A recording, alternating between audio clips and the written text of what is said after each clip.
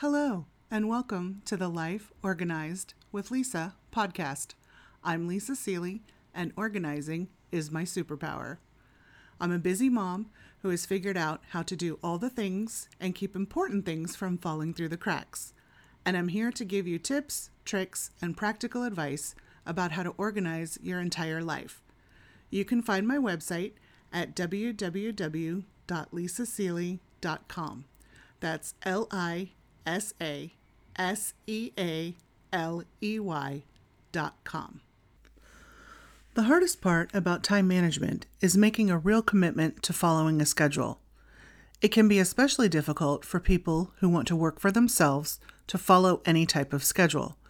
It can feel wrong somehow to keep a schedule as an entrepreneur, but keeping a schedule is going to increase your success exponentially, and putting your schedule in writing will help you follow it. Here are some tools you can use. Use your smartphone. Today's phones are really mini computers. You can have your entire life on there, including your work schedule with alarms and reminders.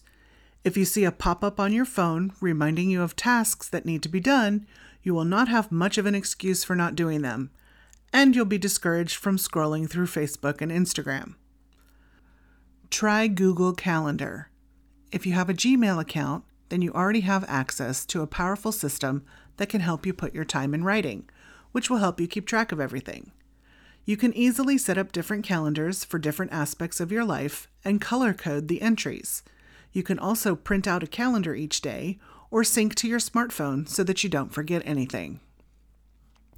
Try a project management system. Project management systems like Basecamp and Trello can help you put your schedule into writing and organize it too. You can use this system whether or not you outsource tasks to others by just assigning your work to yourself. Use Evernote or some other notepad type app. They can be used to help you keep track of your schedule, notes for projects, and more. Try the old-fashioned date book. The old-school Filofax still exists, and many people prefer it to using technology. If you're in that camp, it's totally okay. Many people stay better organized with everything in writing in one single notebook. Do whatever works best for you. Use a large whiteboard. The great thing about having a large whiteboard on your office wall is that you can't escape the tasks that need to be done since they are very obvious. You will also feel a sense of accomplishment as you erase things as they get done. Use time tracking software. This will allow you to see where and how you're spending your time, which will let you identify when you're wasting it. Although you can't get that time back, it's nice to know where it all went, and you can use that information to adjust your schedule so you're not wasting more time in the future.